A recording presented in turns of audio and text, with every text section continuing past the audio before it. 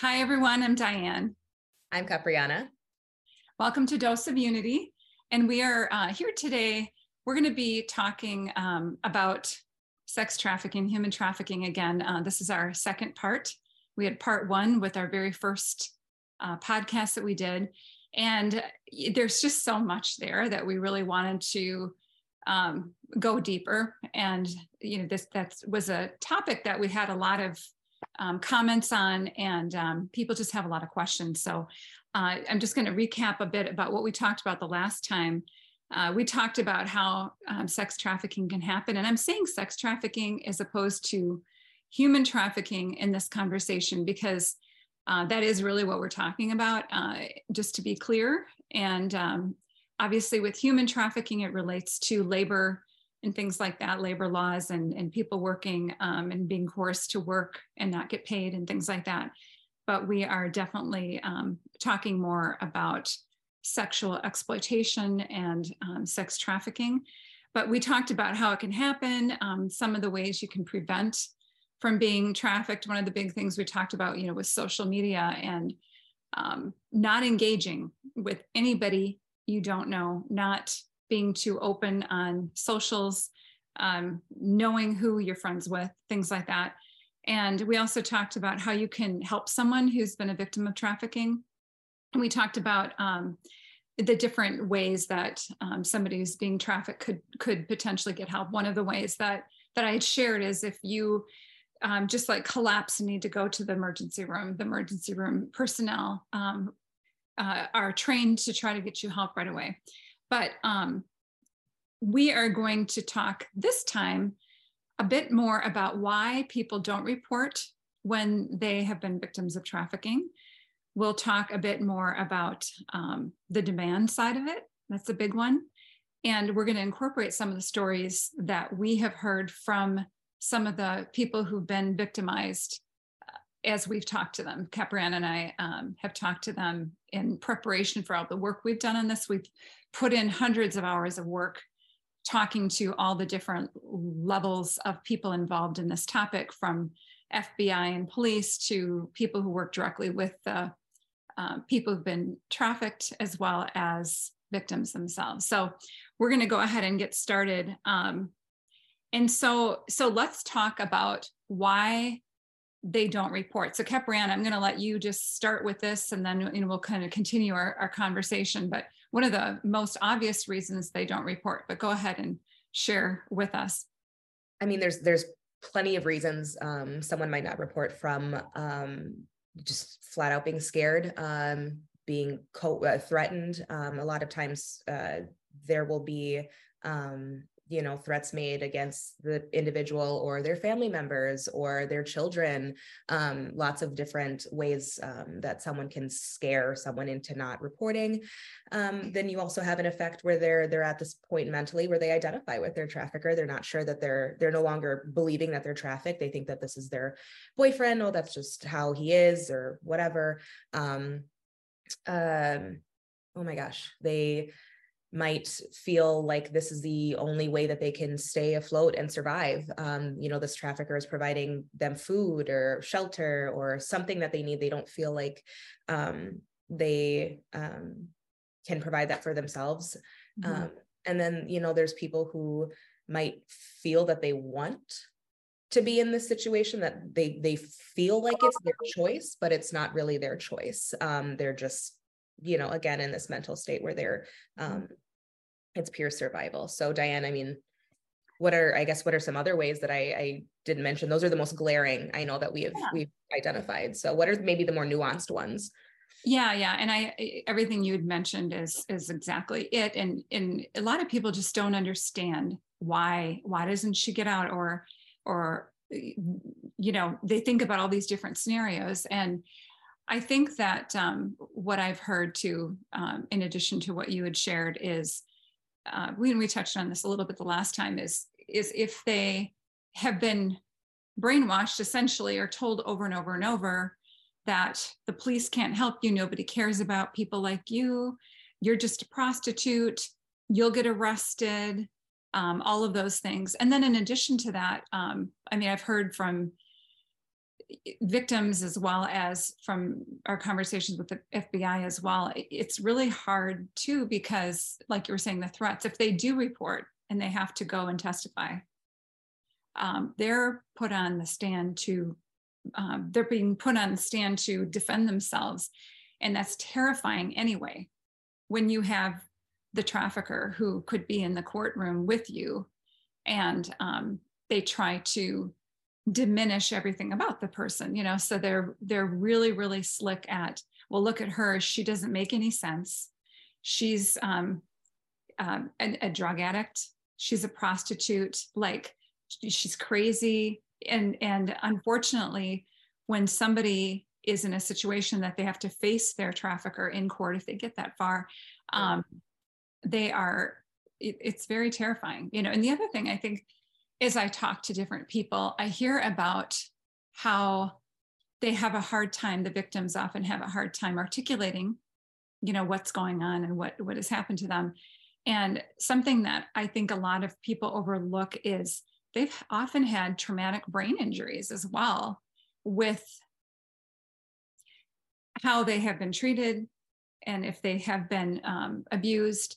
And so when you add all this up, and you are in a court situation where you're trying to address all of this, it's very, very scary. And I think the reason I'm bringing this up is for judges and for attorneys and people to understand what you see is you have to really look carefully and understand the whole picture, and really be trained on what to look for in order to make sure that that person who's been victimized is safe in their you know, in court, in their testimony. And you know, then the other thing too is it's similar to if somebody has been a victim of rape.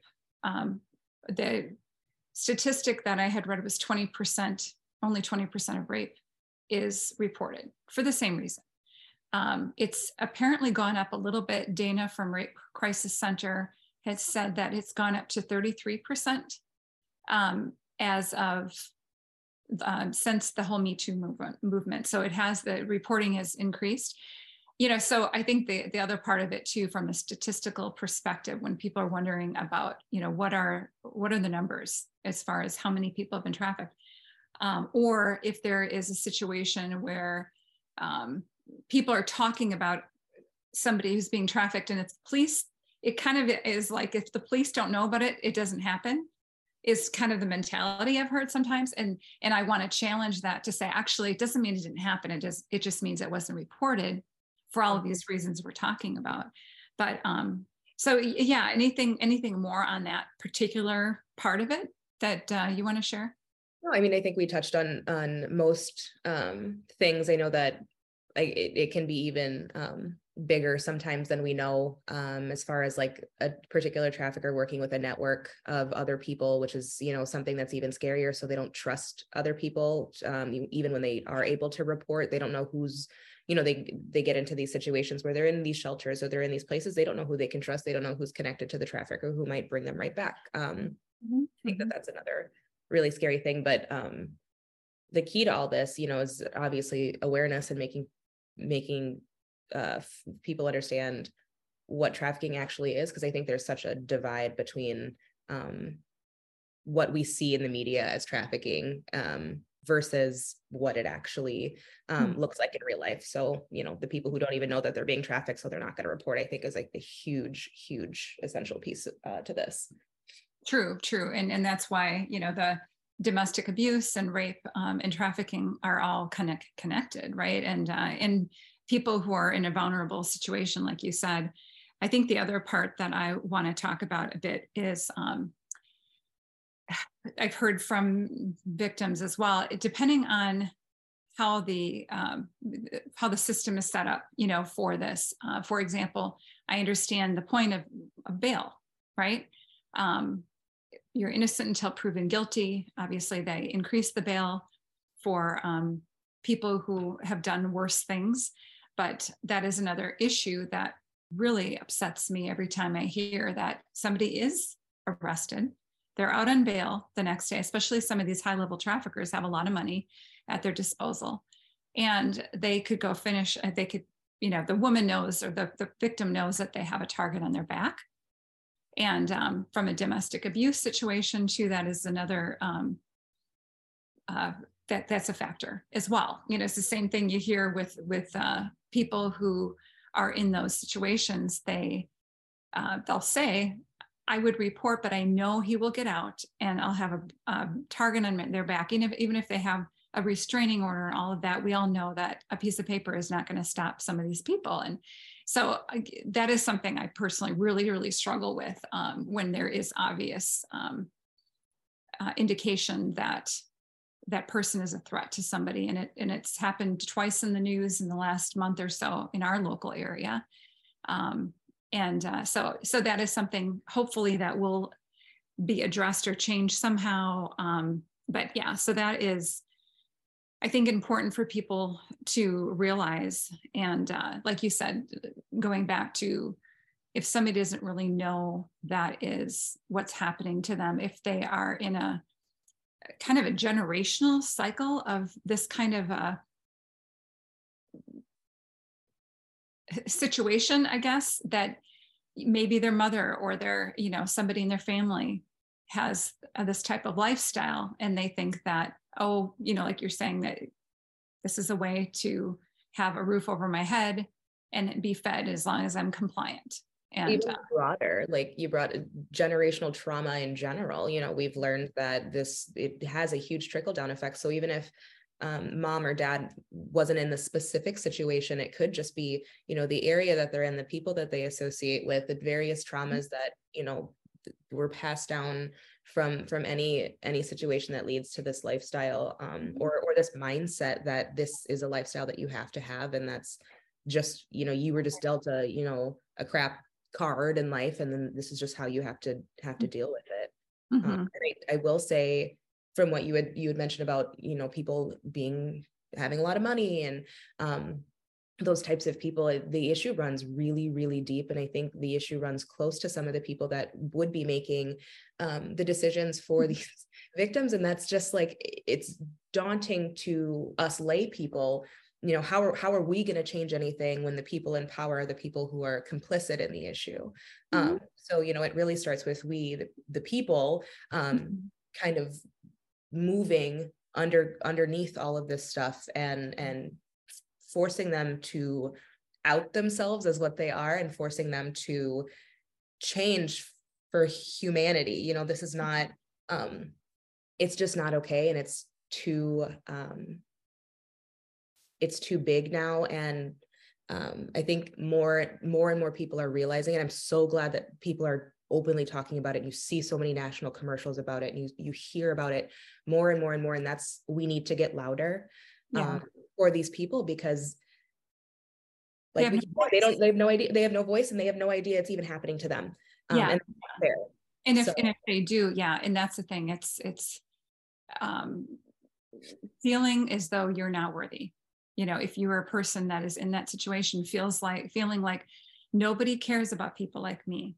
And again, as we've talked about from the last time we were talking about the statistics, that when I say statistics, it's kind of like based on everybody we've talked to and their guesstimates. Because again, if it's not being reported, it's really, really hard to get a true sense. But most are not choosing this lifestyle. Most who have been imprisoned have been victims of, sexual assault as a child, or, a teen, or in that snowball effect. And the other thing I want to talk about a little bit too is going a bit deeper on what we've learned from a lot of the work that we've done in research, is how many times somebody who has been victimized has also been arrested. And now I know I'm kind of contradicting myself as far as them getting help versus getting arrested for something else. I'm talking about getting arrested for something else, not even related to, let's say, prostitution. But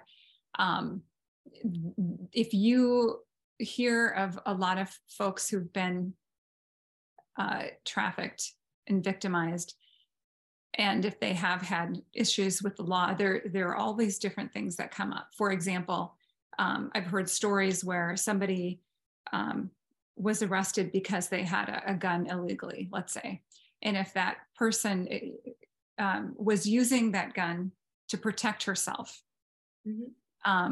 you know, when you hear every little step and nook and cranny, you realize if you were in her shoes, you'd be exactly in the same spot. So I've heard of stories like that. Somebody who had assaulted another person, who, when you go deeper, it might be because that person is working with the trafficker. You know, there's women or people who have to recruit and have to do what the trafficker says to get that person pulled back in. You know, so that's another one. Another one I heard was, I don't recall if I mentioned this the last time, but a person who finally escaped her trafficker and took his car, she got arrested for stealing his car. She was trying to escape. And again, if somebody is in these situations listening to this, if you do go to the police, again, most police are trustworthy and will help. And, you know, any of the organizations that you reach out to on this topic, they know who to trust. Go to them first. If you're not sure how to navigate it, they can help you through that.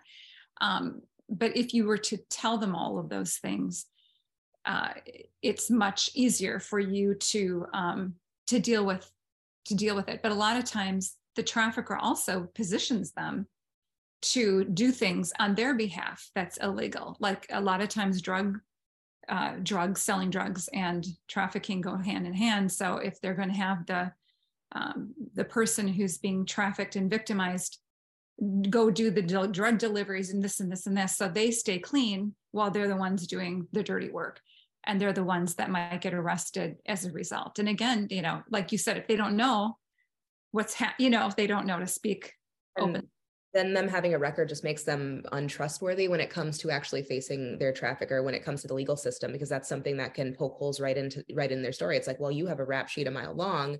How can we trust that, you know, this is what's happening and that this person's behind it? How do we know that you're not the mastermind, or, you know, however that works? I think, again, like we just people need to come together and push lawmakers into considering these sorts of things. Like, and I'm not saying letting people off for bad behavior, but, you know, normalizing and like really, really funding alternate systems and alternate resources so that people who are in this situation aren't just chucked in jail and they don't get any help that they actually need. You know, the counseling, the crisis centers, the people who can help them reintegrate into society in a better situation and show them that you do have these other options that you can do. You don't have to go back there. Here's our safety plan. Here's how we're actually going to do this for you.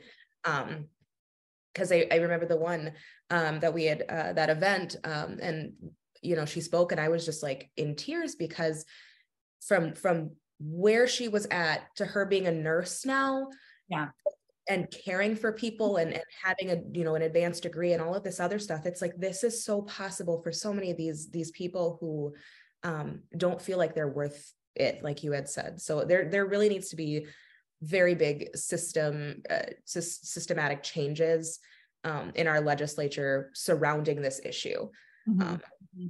I think that's really the only way that we're going to be able to, as a whole, as a society, as a nation, get folks aware and get folks the help that they need, instead of just tossing away the issue at every juncture. You know, you hear about the big ones, like you had mentioned the two in the news, but you know, for every two that you hear in the news, there's hundreds more happening right in your backyard. So it's just like, yeah. Yeah, it is.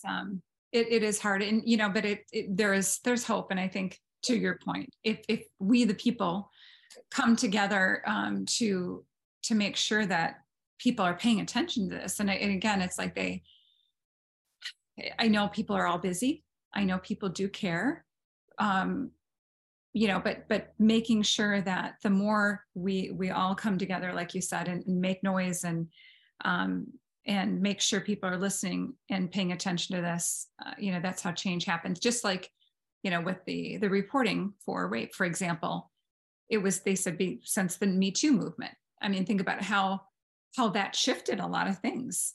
And you know, with the Black Lives Matter movement too, and how just awareness of some of the situations that people have. And, we're very much about unity and about working together on it and realizing how many human beings just support making sure all human beings are treated with kindness and, fairly, and all of that, have the same opportunities, and, make sure that the person has the ability to believe in themselves and to believe in their dreams. Mm-hmm. And everybody, no matter where you start out in life, is worth the same level of dignity and respect. And we all should be recognizing that in human beings, and stopping the chain that continues to create these situations where you create the people who are being trafficked and the traffickers, because we as a society we're birthing and nursing and growing traffickers too. It's not like this weird alien ship that's just plopping traffickers in the human on Earth. It's, that trafficker also has a parent that, or a community or somebody around them. Even if it's, and unfortunately, I know that we've talked about, kind of even just like the foster system and other things of this, where you are creating people who are being trafficked and traffickers too. So there's another system that we really, really need to look into, and make sure those kids that we're shaping and forming are being shaped and formed in a way that they're going to be contributing members of society, and they're not going to harm other people. Because we know that hurt people hurt people. Mm-hmm. So, it's such a huge issue. So as far as for, people listening or watching, you don't necessarily need to be the person who's starting a huge nonprofit or, making your entire, because we know that everybody does have our normal lives. I think all of our messaging is just, please don't turn a blind eye to this, because it's an ugly issue and we understand that. But if at any opportunity you have to even just, share some resources on Facebook, or put up a flyer, or, just any little things you can do to just kind of continue to put this issue back on top on the, with the, various social issue priorities that we have as a society, just continuing to cycle this to the top and force everyone to look at the ugly issue, because we can't bury it. It's already, they're trying to bury it themselves. So we shouldn't be allowing that.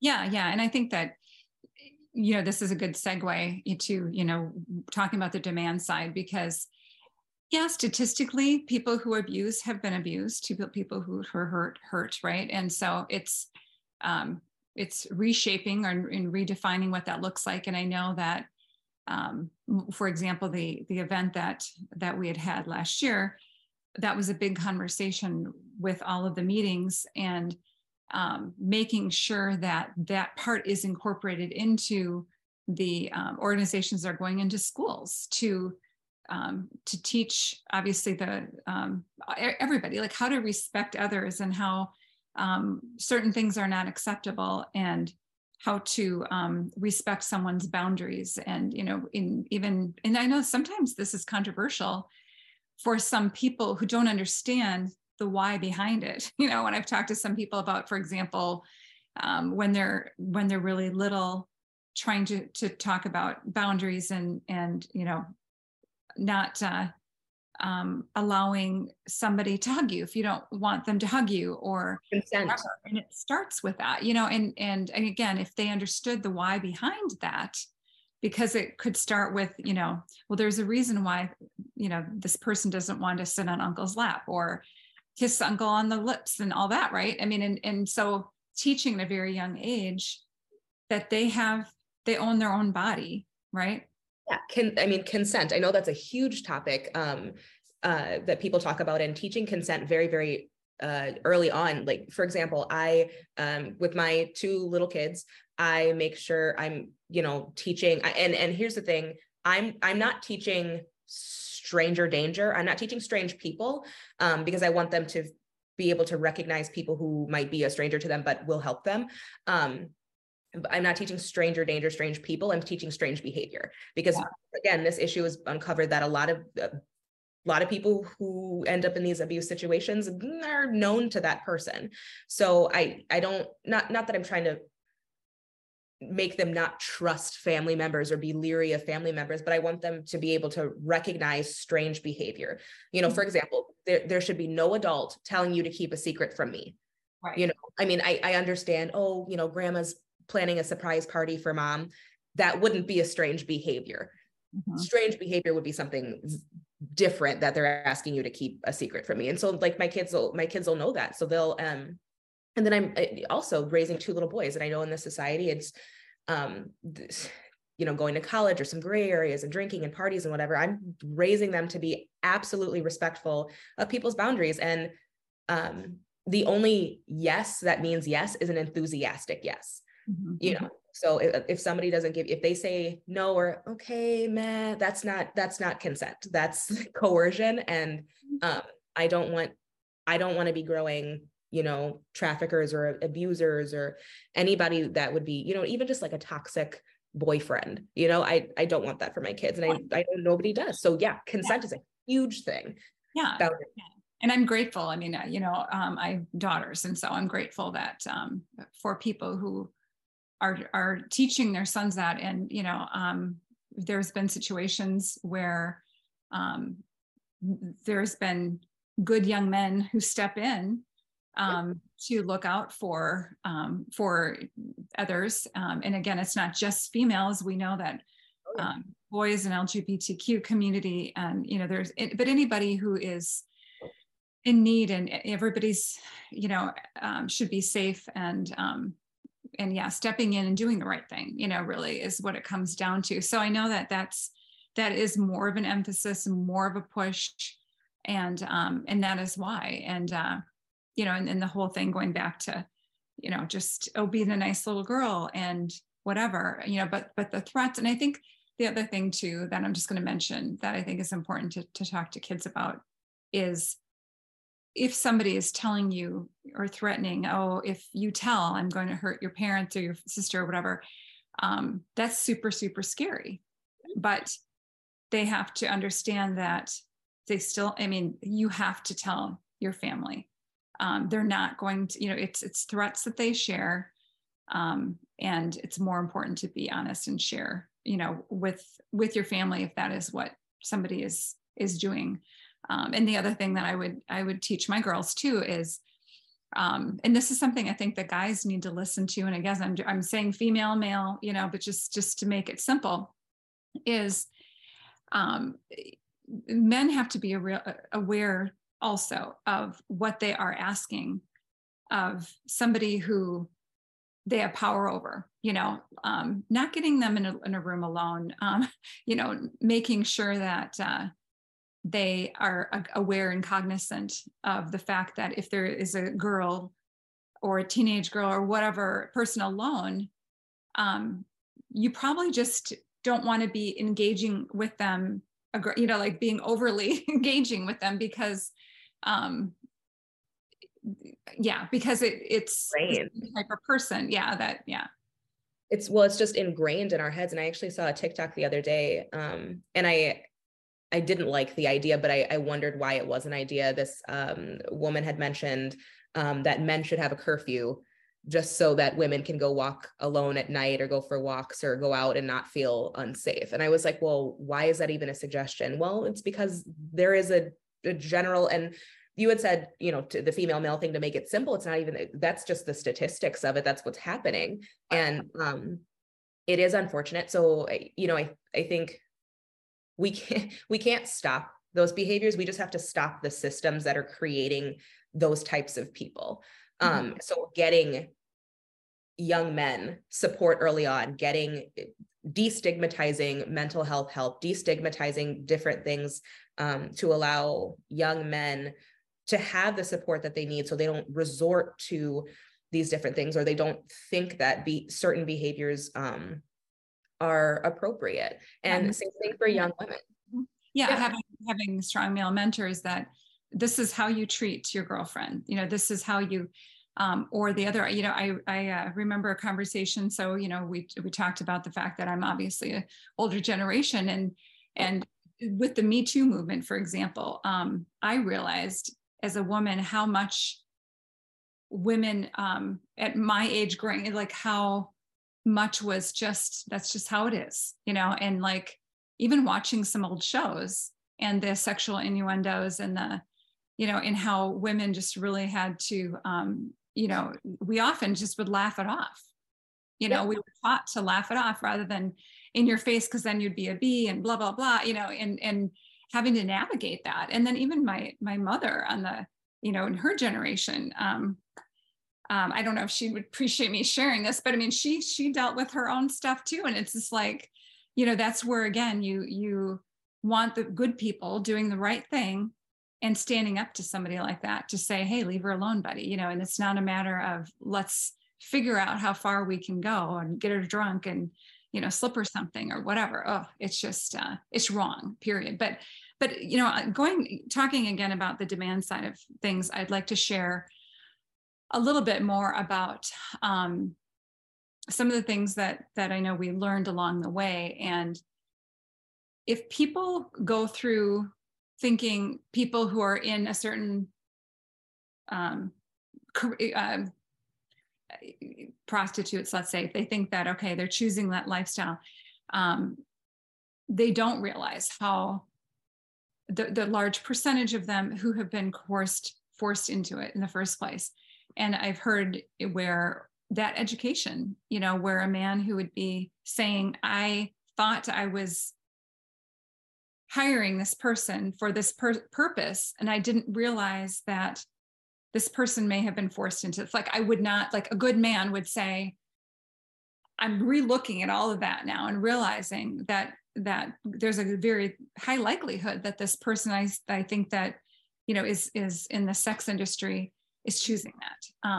And I like that you said sex industry, because I know that we identified that it's not just like prostitution and that I was trying to come up with that. Yeah. No, yeah, it's complete. It's right. the whole, it's sex workers in general, porn stars, like all this stuff that looks it like it's choice. And for some people, if it is 100% their choice, then, you know, you do you, but the vast majority, it's not choice, it's coercion. And it's, yeah, we're complicit in the issue every time you open that certain site or, you know, hire that escort for the night.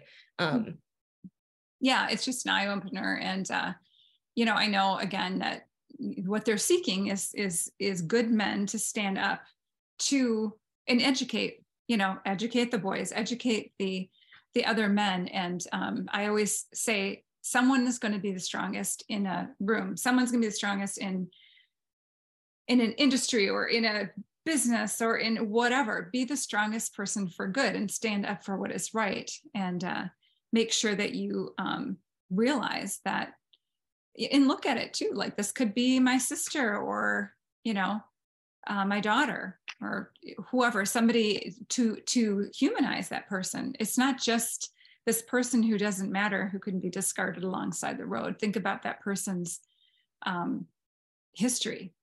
And that person, like you said, we're all born exactly equal and perfect and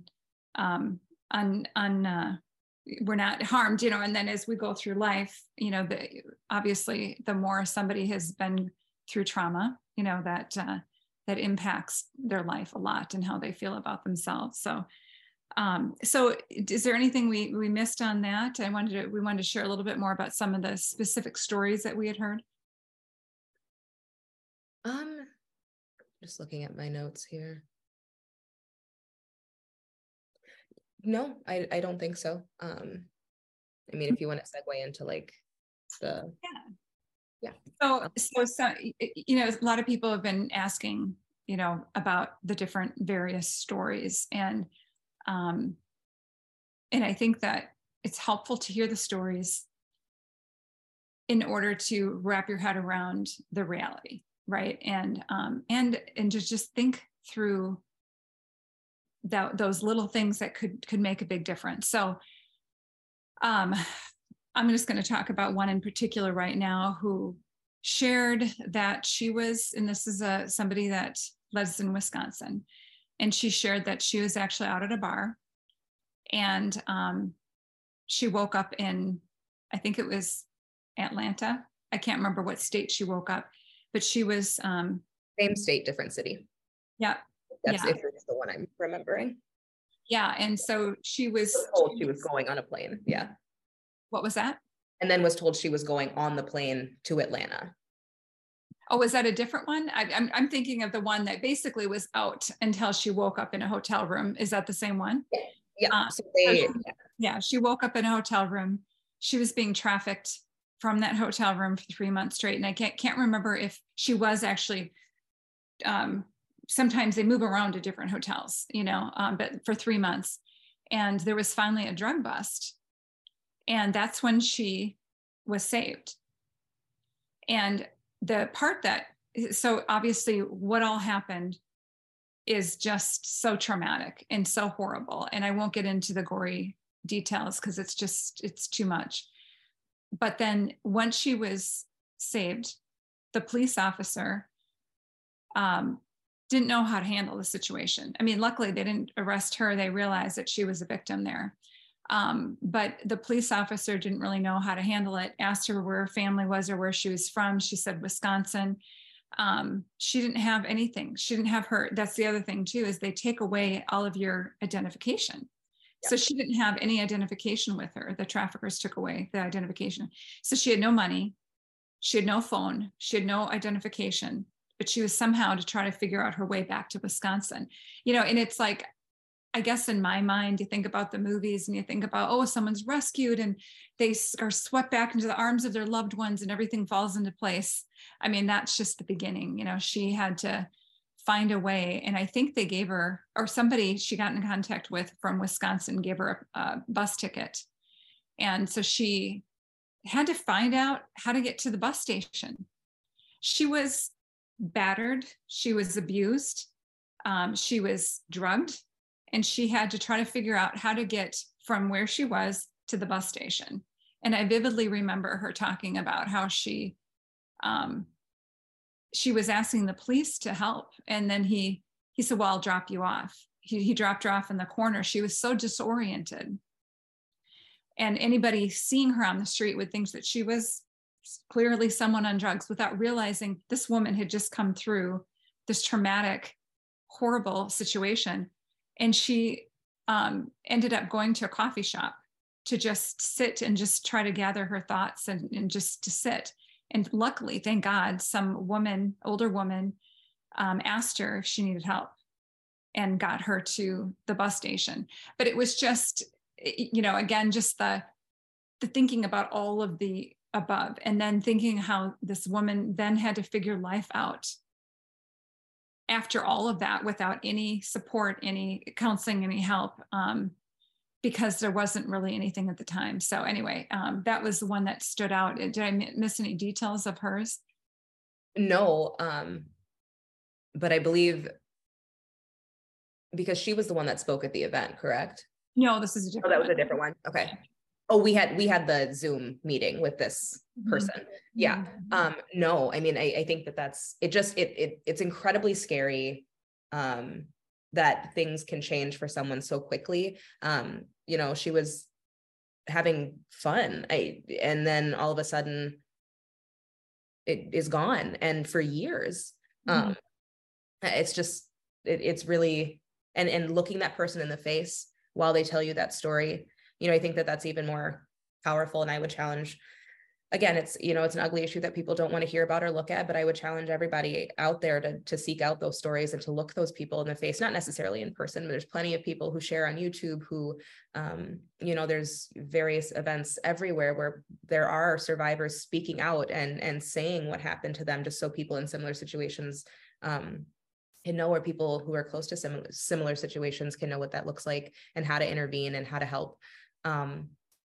Yeah, I mean, her story and all the other ones we heard was just so, it changes the way you interact in normal life, like it did for me. I'm very aware of things in normal life now. I look for things differently. I notice people differently. But I think that that's something that we all need to do, is be aware, because we have to be the ones to help. So Yeah, yeah. Well, and then also at the event, the one that you had mentioned, as far as how she's a nurse now, and how, thank God, she is where she is. And I know everybody who listened to her story, as difficult as it was for her to share it, just wanted to scoop her up and just love on her. And um, but that was very hard for her to share her story. And in her case, she was raised in a family, a Catholic family, who had a dad who was very strict, and I believe that there was some, definitely some control going on there with the father and the mother and the kids. And she had shared how she didn't get a lot of attention from boys because she was a little heavier, she said. And so the first time this guy gave her some attention and swept her off her feet and made her feel pretty, she trusted him, she loved him, she believed him, and then he pulled her into the trafficking, and she couldn't get out, and and just feeling very used and abused, and like she had no other option, and how he pulled her away from her family and all of that. Yeah, that was really difficult to hear. Is there a particular part of what her story was that stood out to you? I mean, not in particular, aside from just how scary and how real the issue is. And if you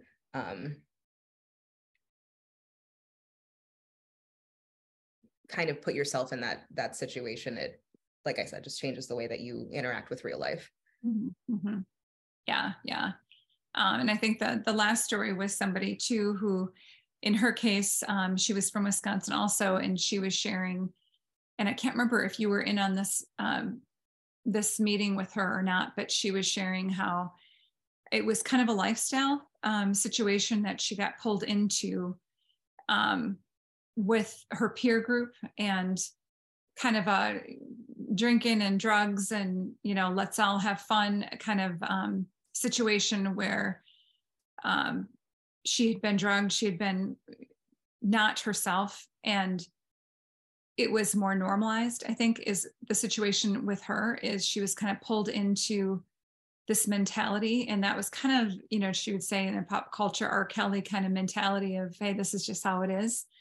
And what's that? Grooming, yeah. And how hard it was to get out of that, and how the next guy would sweep in and act like he was going to, make sure she was treated better and take care of her and all of those things. Yeah. There's so many different ways that people are trafficked, and it we could talk for 5 hours about the different situations that are trafficking, when people don't think or know or aware that it is trafficking. Mm-hmm. Yeah, I think the media they're doing better, but I think there's I shouldn't say a bad job, but mischaracterizes or like maybe just shows one side, the most severe, snatching off the street, which does happen. So obviously, please be aware of your surroundings when you're out, as we talk to those people. But there's also, people close to you, people people that you love, and maybe it's just you think it's a toxic boyfriend, and maybe you're actually being trafficked. It can happen so fast and in certain situations, but then it can also be the gradual kind of pull you in sort of thing. So, well, and and it's not to really freak people out, but my conversations with the police and FBI, and hearing from the voices of real people. Again, it's there are these patches that somebody can put on your skin and drug you, so like if somebody's in a bar. The other thing I had heard from, I'm not going to mention the university, but there was a university that somebody had got a hold of. It was like a pinprick type of thing that they would hug the girls when they would come in. It was a frat house. And this is, obviously a little different than a trafficking situation, but the methods are the same. But just she felt a little prick. And this is actually from somebody that I've talked to. And then that's the last thing she remembered. So in terms of the being drugged. So, yeah. I know there's a lot of companies, startup companies, smaller companies that are trying to do everything they can to help with some of those types of situations. I know there's like a nail polish company that you can wear the nail polish and put your finger in a drink and see if it's drugged, and various things like that. I think continuing to champion those types of things, support those types of organizations, utilize those products, because it's really crappy that these people are so desperate to do these things and to snatch these people and to get, people in these trafficking situations, that they're so far ahead of us, they're 10 steps ahead of us with their tactics. Cause, once we uncover a new tactic, they've already got 10 more in the pocket that they can do. So, yeah. And there's to be on the aware. dark web, they do their training. They actually train people on how to do this. Yeah, absolutely. Yeah. Well, I think, that will wrap us up today. I'm just kind of looking through our notes to see if there's anything else. But, I guess, as far as the how to help, again, we talked about this the last time. But if you are an organization who wants to kind of be a safe space employer, or if you have access, housing is a huge, huge, huge issue in terms of the vulnerability of the population. So we need to make sure that anybody who, again, is a landlord or has access to property and things like that, they can be involved and they're very needed. So those things are important. And, again, I'm just going to pull up the hotline number again, because it is important to just keep this handy. And we talked about this a bit the last time, but if you know, or if you suspect there might be a situation that somebody's being trafficked and you're not sure what to do about it, it's really, really important to report it. And again, it doesn't matter, if you're wrong or not, let them figure that out. The people who are professionals figure it out, because maybe it is a situation where there's been other reports and they can add them all up and make an arrest. But the National Human Trafficking Hotline number is 888-373-7888. And then you can also text HELP to 233-733. 233-733. It's a National Human Trafficking Hotline, but never hesitate to call that number if you yourself are in a situation, if you see a situation, to report it. They are connected across the country to get help where you need it based on what you're looking for too. So if you're, they're not going to push you into reporting it. They're going to help you where you're at and figure out what that looks like for you. Yeah. And then also, head over to doseofunity.com/take action. We do have a trafficking page with other resources, including the hotline number on there. So that's a good thing to review and share, with other people, since there's a lot of good information. And since these issues are so connected, our Take Action page also has mental health and addiction resources as well.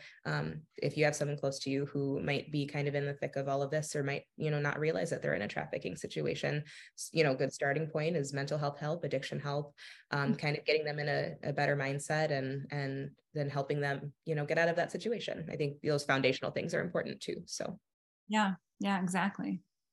Well, good. Well, thank you everybody for listening and for watching, and we will wrap things up. And again, follow us. If you can, you follow us on Facebook, Instagram, YouTube, and then you can be alerted to what's coming up with our next podcast. So thanks again and take care. Bye.